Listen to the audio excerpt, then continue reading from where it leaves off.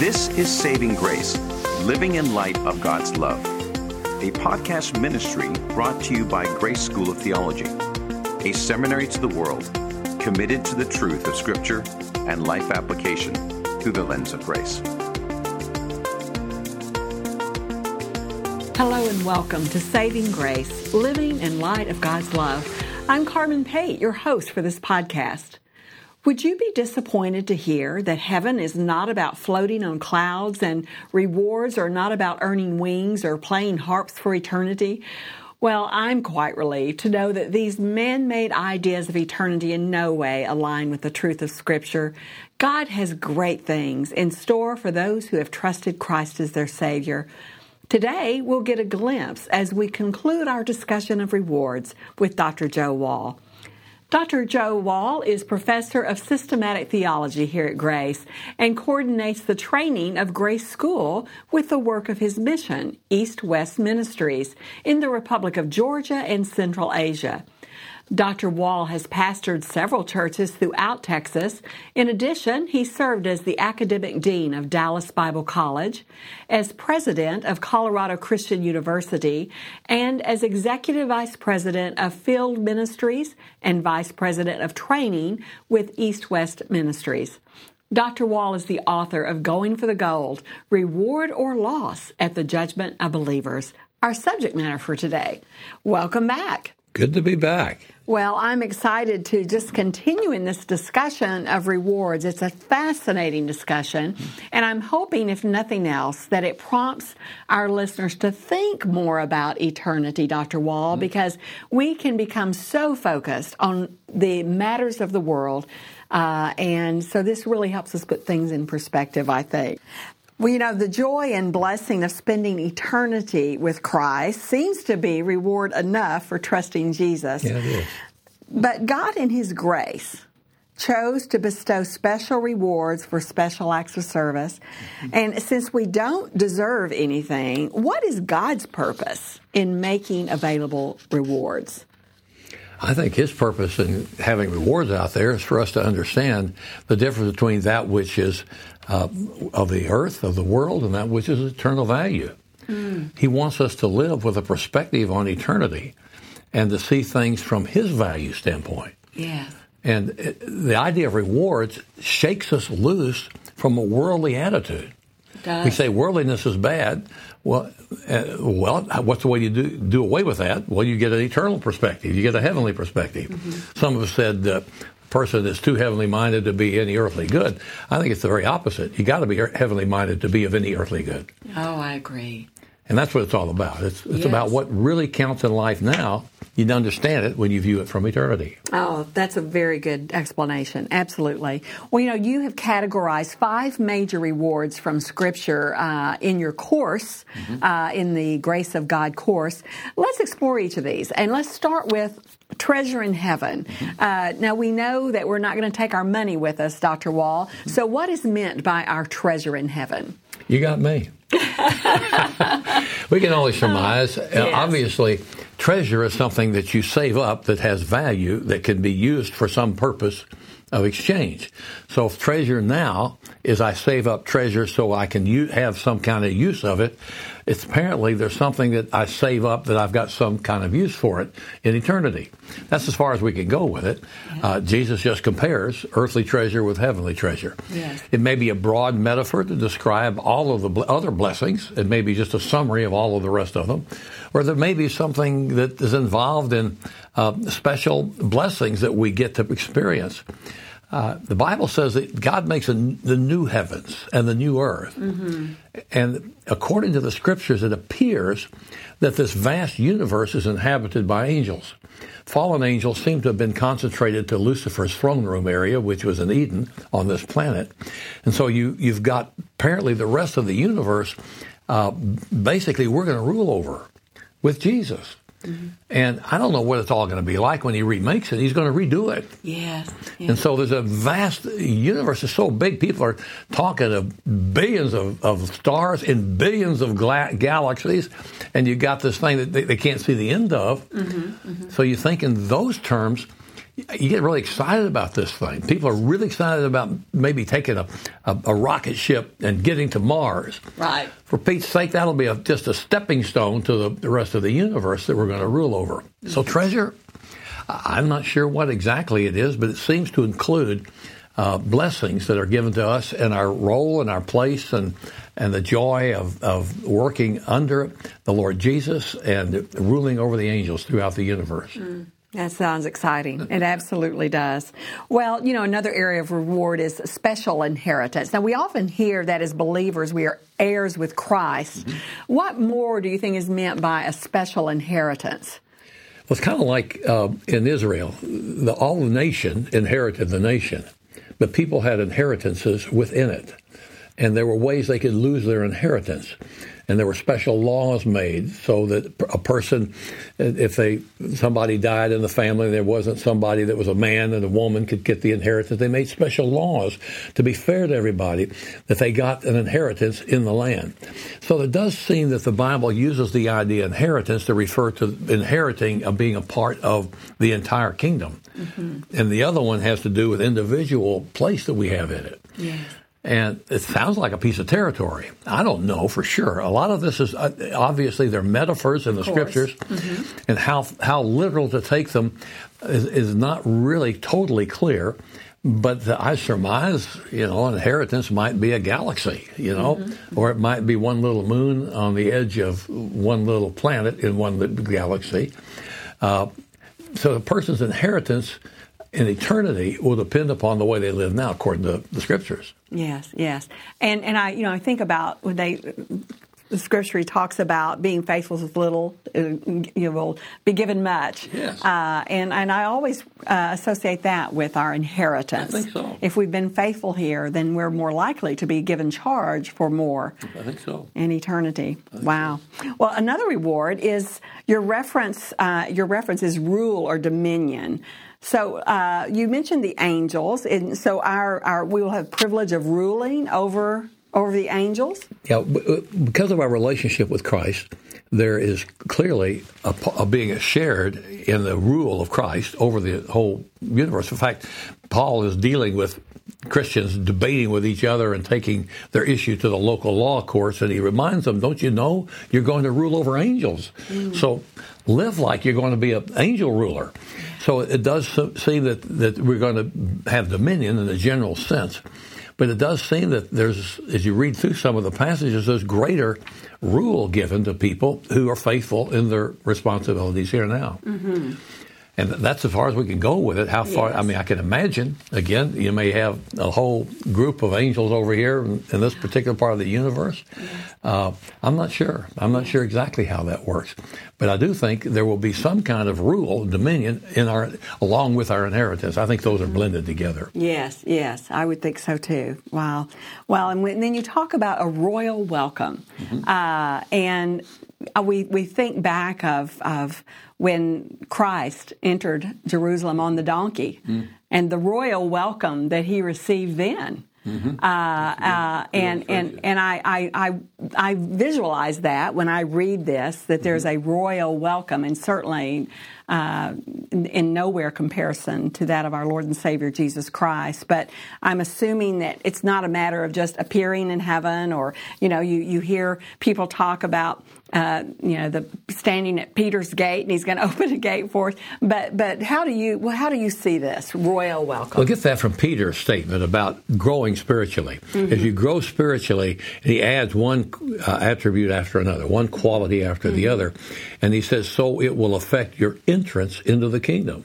That's what I take it from. Mm-hmm. So the entrance sounds like the way you enter into this kingdom is going to be different. I'm not sure what it's going to look like. I've got my own picture of it. I picture a person who's lived a life that he's sacrificed, and nobody in the world ever knew what he did. He never had any place of honor, but he served Christ faithfully in his life, and he's grown spiritually, and now he's entering into his inheritance. So he's entering into his kingdom inheritance. It seems like he's talking. It maybe went right after you die. It may be when you enter into your inheritance after the judgment seat of Christ, after the rapture and establishment of the kingdom. Exactly when is not really clear in my mind, but I do think there will be a welcome. And this is my picture: is one of a red carpet. With a row of angels over here with trumpets, a row of angels over here with trumpets, and Jesus puts his arm around us, and we walk right down through the aisle together, praising God for everything that Jesus did through our lives, and growing us. See, this guy's grown up. Look, see, he's closer. He's more like me when he grew up than he was before. This is where he's gone. So you got Jesus is saying, you got to grow up to be like me. The more you're like me, the more there's going to be a more excitement in the entrance. Oh, yes. I like to imagine that. And we could very well imagine that. And, he talks about the last will be first and first will be last. So you think of that person who felt insignificant on this world, but like you say, served him faithfully, and he won't be insignificant in heaven, will he? And it's kind of like that song, I Can Only Imagine. Oh, yes. There's a whole lot. Can only imagine. I kind of like that song. It doesn't deal all with the rewards issue, all that told, but it's just the pictures of glory are wonderful things, and that's why we love his appearing. Yes. Let's clean the slate. Let's just keep short accounts and just live for him today. Don't worry about what's happened in the past. Just live for him today. Leverage what's happened in the past, but live for him today. Absolutely. There's also that reward of the divine commendation, and I think, probably most often as Christians we verbalize, I want to hear, well done, my good and faithful servant. Is that what you mean here? I know Jody Dillow in his book Final Destiny, he talks about the wedding banquet, and it's those who have that commendation who will be invited to the banquet. Not all believers will attend the banquet. According to Jody Dillow. But I'd love to get your thoughts on that, the divine commendation. Well, Jody Dillow is a good friend of mine and highly respect him. Years ago, we both had a common friend by the name of Earl Rodmacher. Yes. The president at the Western Seminary, started the seminary in Phoenix. And we both studied under Earl, at least I had studied under Earl at Dallas Seminary. I think he may have as well. And Earl said he traveled around. He had two books he carried with him. He had Jody's book and my book. If they were smart and they were really outstanding thinkers, they gave him Jody's book. If it was the average guy, they gave him my book. So my book's written for the average guy. And I said, praise God, that's right. Jody really thinks deeply. I love the guy. His books are large. Like 1,500 pages or more. I remember sitting in a theology class by Jody one day, and the professor said something. We both threw our pencils in the air because we thought it was absurd. It came from a extreme Calvinistic perspective. And we both looked at each other. We pretty well see eye to eye on most things. We're both free grace guys. Yeah. I respect Jody's perspective on this, and some of the things that he says in the book along this line may well be. I don't want to tie it down dogmatically, the details of it. But there does seem to be a celebration of the marriage supper. How long the marriage supper lasts, people debate that. Is that right at the beginning of the millennium? Is that the whole millennium? Is that what the millennium is? And the answer to that is maybe. Of course. As older I get, the less dogmatic I get about a lot of things. And a few things I get much more dogmatic about. Well, and of course, we're not supposed to know everything about eternity. Our hope is for things unseen. And if he told us all the answers, man would try to duplicate it here on earth, wouldn't we? That's part of it. And I think it's an excellent point you make. The other part of it is some of the things are beyond human understanding outside of the metaphor. Yes. It's kind of like talking to somebody who's never seen anything. What it's like to see something. If you're born blind, you can't. It's hard to describe the things that are there. Yes. It's maybe far more extreme than that, but to get the eyes of a glorified body and see the heavenly hosts, the things that you cannot totally fathom, explain. Yes. And that's what we're looking forward to. The excitement, to me, that's one of the things loving is appearing. I'm excited to see what it's going to be like. The anticipation is exciting, isn't it? Now, even dying starts getting exciting. You don't want to die in a fashion where you have a whole lot of pain on the way out. and you don't want to leave your family. So you're caught, as Paul says. I'm caught between the two. I want both of them. Right. Exactly. I agree with you. Absolutely. Well, now, do you think the divine commendation would that include the giving of crowns? You think, or let's talk about the crowns. Could be the divine commendation. I use that to one of the rewards is well done, good and faithful servant. I would suspect that sometimes that include a crown or many crowns. The crowns, in my opinion, the imagery of the crown, whether it's a literal crown he gives us or not, he got pictures of real crowns in Revelation as the elders are throwing before Christ. So I take it there'll be something that you're able to use to worship Christ throughout eternity. You get to throw it in his presence and pick it up and wear it again and throw it down again, apparently, the way it works. I think that the crowns are really important things, but I think the reason that they're in the Bible is to tell us those are four crowns. These are four things that are really important to Jesus. So you study the crowns, not in order to try to figure out exactly what my crown is going to look like kind of thing. It's more like, well, if I love Jesus, I want to do the things that really are important to him. And are really important. And if he decided that those four areas, and we'll talk about those, because if he decided those four areas are worthy of a crown, however it looks, then that should be worthy of our time and attention to seek it, shouldn't it? Yep. Well, let's talk about those four areas, the crown of righteousness. Okay. And we referenced it in one of the other programs, but let's talk about what is that? What does he mean by that? The crown of righteousness. Well, Paul refers to crowns early on in his writings. When he writes the book of, he refers to the judgment seat of Christ, and he refers to the judgment of Christ early on when he wrote the Corinthian epistles and Romans. So on his third missionary journey, he's writing these fairly early on. And in that context, in 1 Corinthians, he refers to a crown. And the crown is called the incorruptible crown, or an incorruptible crown. And the idea there is that a corruptible crown is one that could rot. So in ancient times, they could give you a crown made of branches at the end of a race. It would ultimately rot. Right. This would be a crown that would never rot. So you got an incorruptible crown. So he talks about the incorruptible crown there. He doesn't give a name for it. I take it that's referring in general to the crown of righteousness. Maybe to all of them, but probably to the crown of righteousness. At the end of his life, when he writes 2 Timothy 4, he gives it a name. The crown of righteousness. It's a righteous crown. It's the crown that God says this is right to give you. This is something that is a part of you living a righteous life, and it's right for me to give to you. That's the reason I think it's probably called that.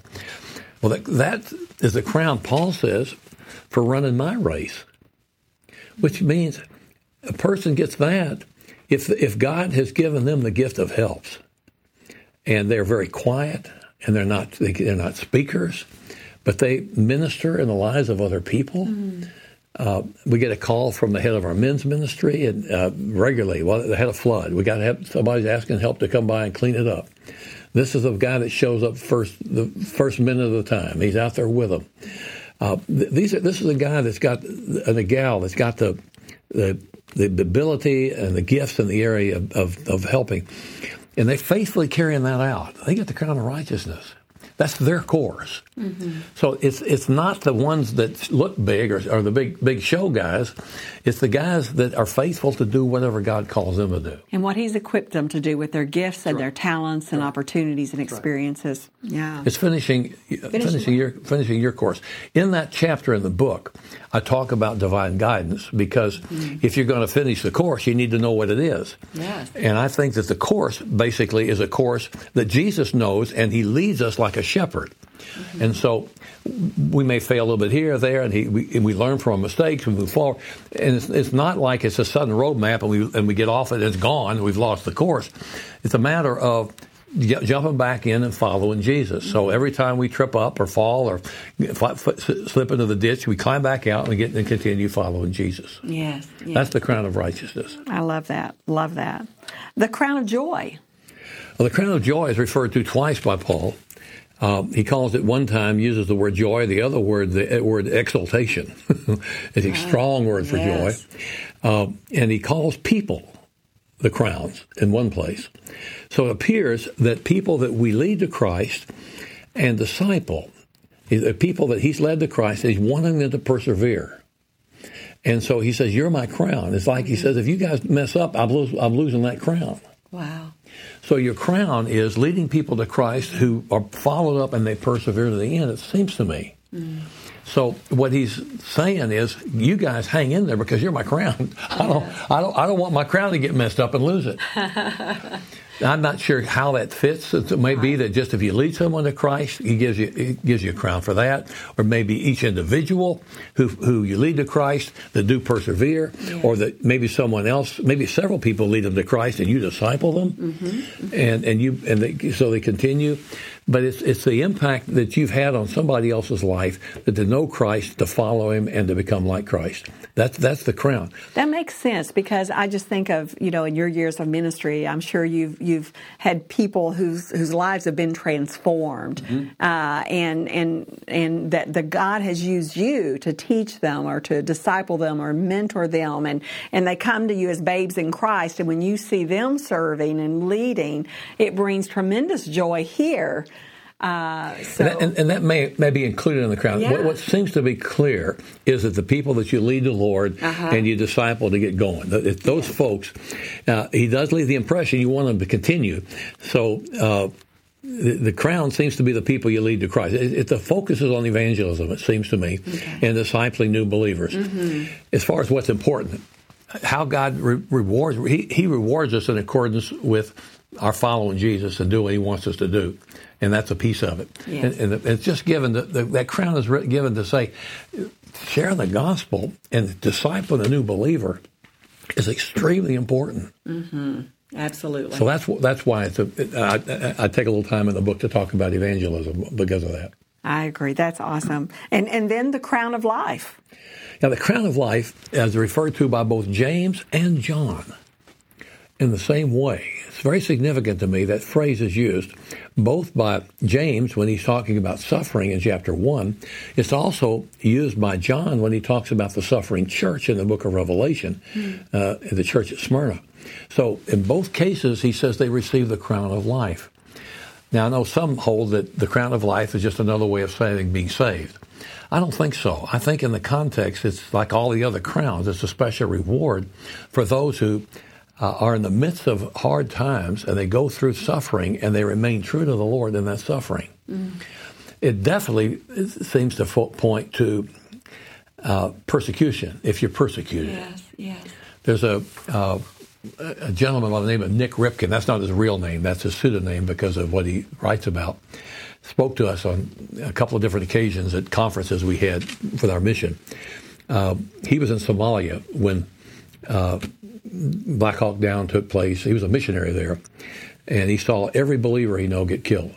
Every one of them were slain, and he went through a very difficult time emotionally. Came back. He was an IMB missionary. Came back to the States, and while he was in the States, he, I think it was on some particular college campus, he gave him time to recuperate. And he had a heart to find out what's going on with the persecuted church. So he got a grant from the Baptists to send him all over the world. He interviewed people in China and in the Arabic countries and in Russia where they had been in prison now that they're out of prison. He did this, and he went all over the world doing this. And he shared the stories of these. I remember weeping. I just sitting there listening to the guy tell the story, especially these guys in prison in Russia, because I was ministering in Russia at the time. And it was amazing to hear that. I'm thinking, man, there's the crown of life. These are the guys. Those are the ones definitely he's talking about. Incidentally, I got an email last week. They just filmed Nick Ripken's story, and it's going to be on in the movie theaters at. That'll be fascinating. One night deal, they do at Christians that films. Yeah. But it's called The Insanity of God is the name of his book and the account. Well, what I sense is he's describing crown of life recipients. I guess so, yes. Now, I think also, whether there's a specific crown for it or not, he's trying to say, endure suffering, whatever form it's in. Whatever form. Because in James, he's talking about being tempted by the suffering to give up. And he says, don't ever think God tempts anybody. Every good gift comes from God. And then he says he will give you the crown of life. So hang on. Hang on. Yeah. So Press on. I take it at least got application, if not literally a crown given for a person going through suffering and remaining true to the Lord, whatever the suffering comes from.